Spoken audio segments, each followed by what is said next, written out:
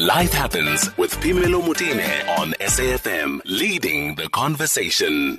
All right, so we've come to the part where we start enjoying some music, and obviously in honor of Dada Nelson Mandela. My guest is RJ Benjamin, our person for musical journeys here on the show. Thank you so much for joining us, RJ. Welcome to the show.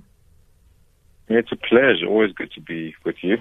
So we're celebrating Mandela Day on a somewhat somber note this weekend, but we are celebrating nonetheless, and we're going to do it with some beautiful music. You've chosen some interesting music. Simple Minds, Mandela Day. Who is Simple Minds, RJ? Well, look, I mean, Simple Minds are one of the biggest rock groups out of the 80s. I mean, their most famous hits were... I'm sure people will know this melody because it literally starts the song. Don't you forget about me. Don't. That song, that's one of them, which was a massive hit in the 80s. Yes. And the other one, which people must know because I think it was in an advert, was the pre-chorus goes, what you gonna do when the dun? What you gonna do? And then the chorus, I think, goes on.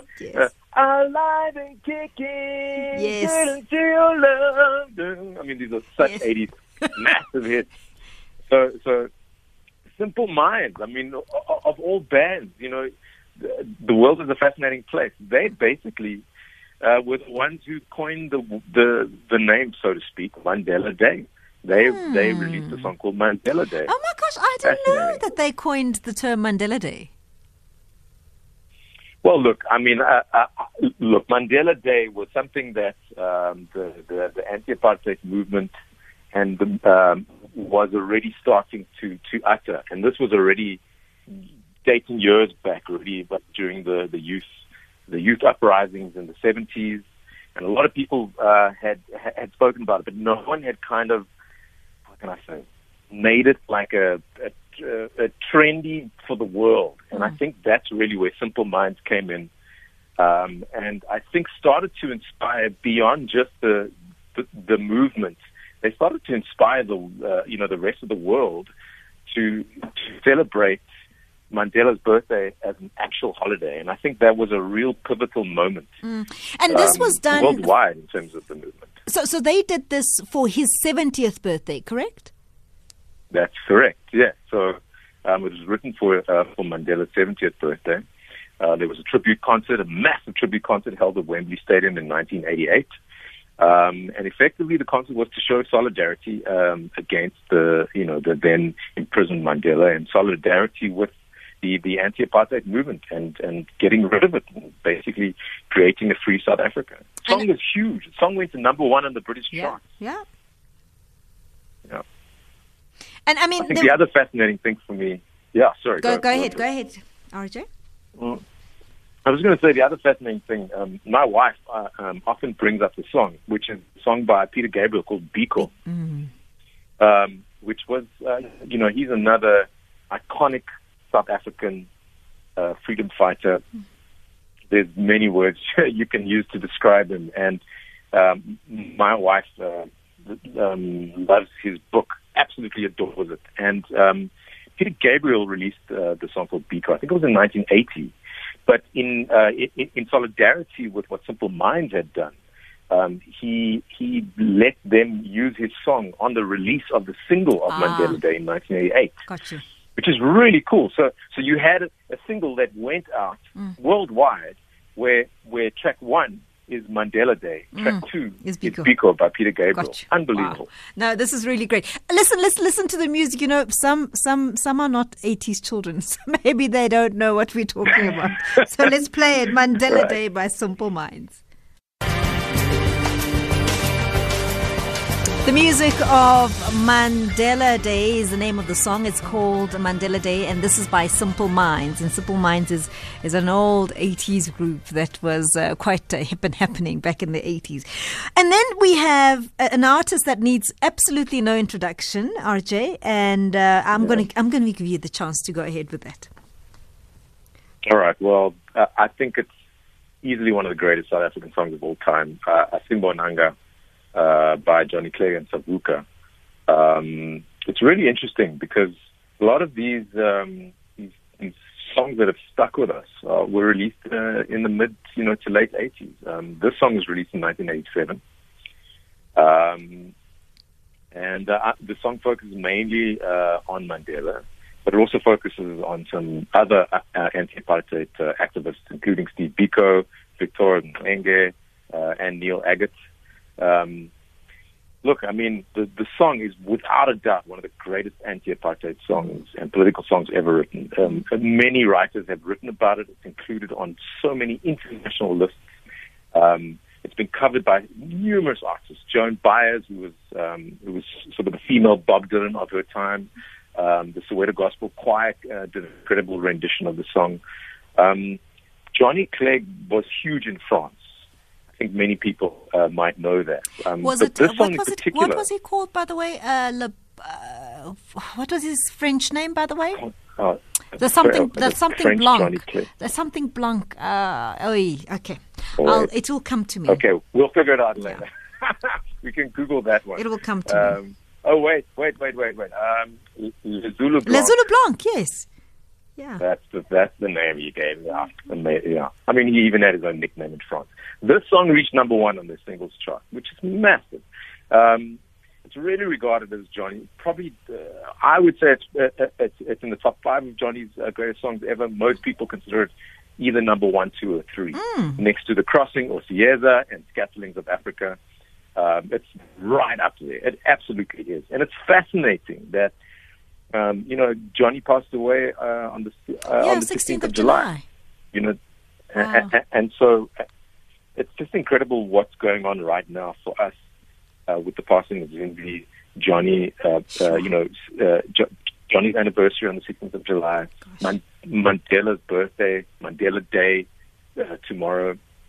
It's quite an incredible time to be a South African. I mean, I can't. It's already a year. It's already a year. Jeez. Unbelievable. Yeah. And I mean, look, I think an interesting tidbit from back in the days of apartheid is things were not easy trying to release songs like this. The song was banned. Whenever Johnny had concerts, the concerts would be raided. There were raids. His band and himself were repeatedly arrested. It was a tough time, and yet people soldiered on. They realized that this was a worthy cause, and they continued to do what they needed to do. There's a really fascinating clip. Again, if anyone wants to jump onto YouTube, of from 1999, Johnny performs the song, and Mandela joins the band on stage for the performance. And it's just such a sweet moment, watching Nelson Mandela dancing on stage, doing what he does, what so many people love him for. And after the song ended, Mandela basically said, "It is music and dancing that makes me at peace with the world." Oh. And you can see that. Like, that clip is just one of those points in time that absolutely defines how much he loved music and how much he just loved how it moved him. He could not control himself. It's absolutely beautiful. Should we play some music? Yeah, geez. Life Happens with Phemelo Motene. We still continue on our musical journey with RJ Benjamin, and we celebrate the life of Madiba. And tomorrow, obviously, we know that it's going to be Mandela Day. So we've got some mixed emotions. It's good and it's bad at the same time. We all know what's been happening in Mandela household. So, RJ, we move to one of South Africa's greatest musicians. I'm going to leave this one to you. Oh man, okay. Well, I mean, look, you cannot do an insert like this and not include Hugh Masekela's "Bring Him Back Home." I think for my money, it's as iconic as Asimbonanga. And I mean, the story behind the song, I didn't even know it myself. I love the song. So this was really enlightening for me. So let me give you some information here. Hugh released the song in 1987. Really fascinating that Asimbonanga and Bring Him Back Home were released in the same year. But I think what's fascinating about the two songs is there really is such a different tone between these two iconic songs. Bring Him Back Home is Hugh demanding in the way only Hugh Masekela can, for the release of Mandela. following its release, became a song that Hugh could never run away from. He was going to be performing that song for the rest of his career.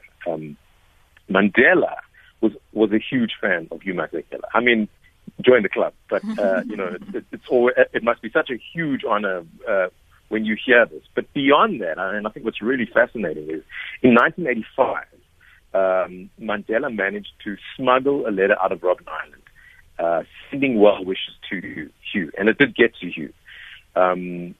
It's been written that this letter not only sparked Hugh's inspiration to write the song, but it also sparked him into becoming a fully fledged anti-apartheid activist, really taking it to the next level. And that's quite a fascinating story. I mean, just that story in itself just shows, the relationship between two powerhouses of South African history, and just how entrenched Hugh Masekela is, not only musically, but far beyond music when it comes to his importance in South Africa. There's a fascinating lyric in the song where he basically mentions Mandela walking hand in hand with Winnie, which is really fascinating. This was 1987 when it got released. He recorded it in 1986. Yeah. And of course, a few years later, that absolutely came to be. And it's fascinating. Oh, so let's play the music. Hugh Masekela, bring him back home.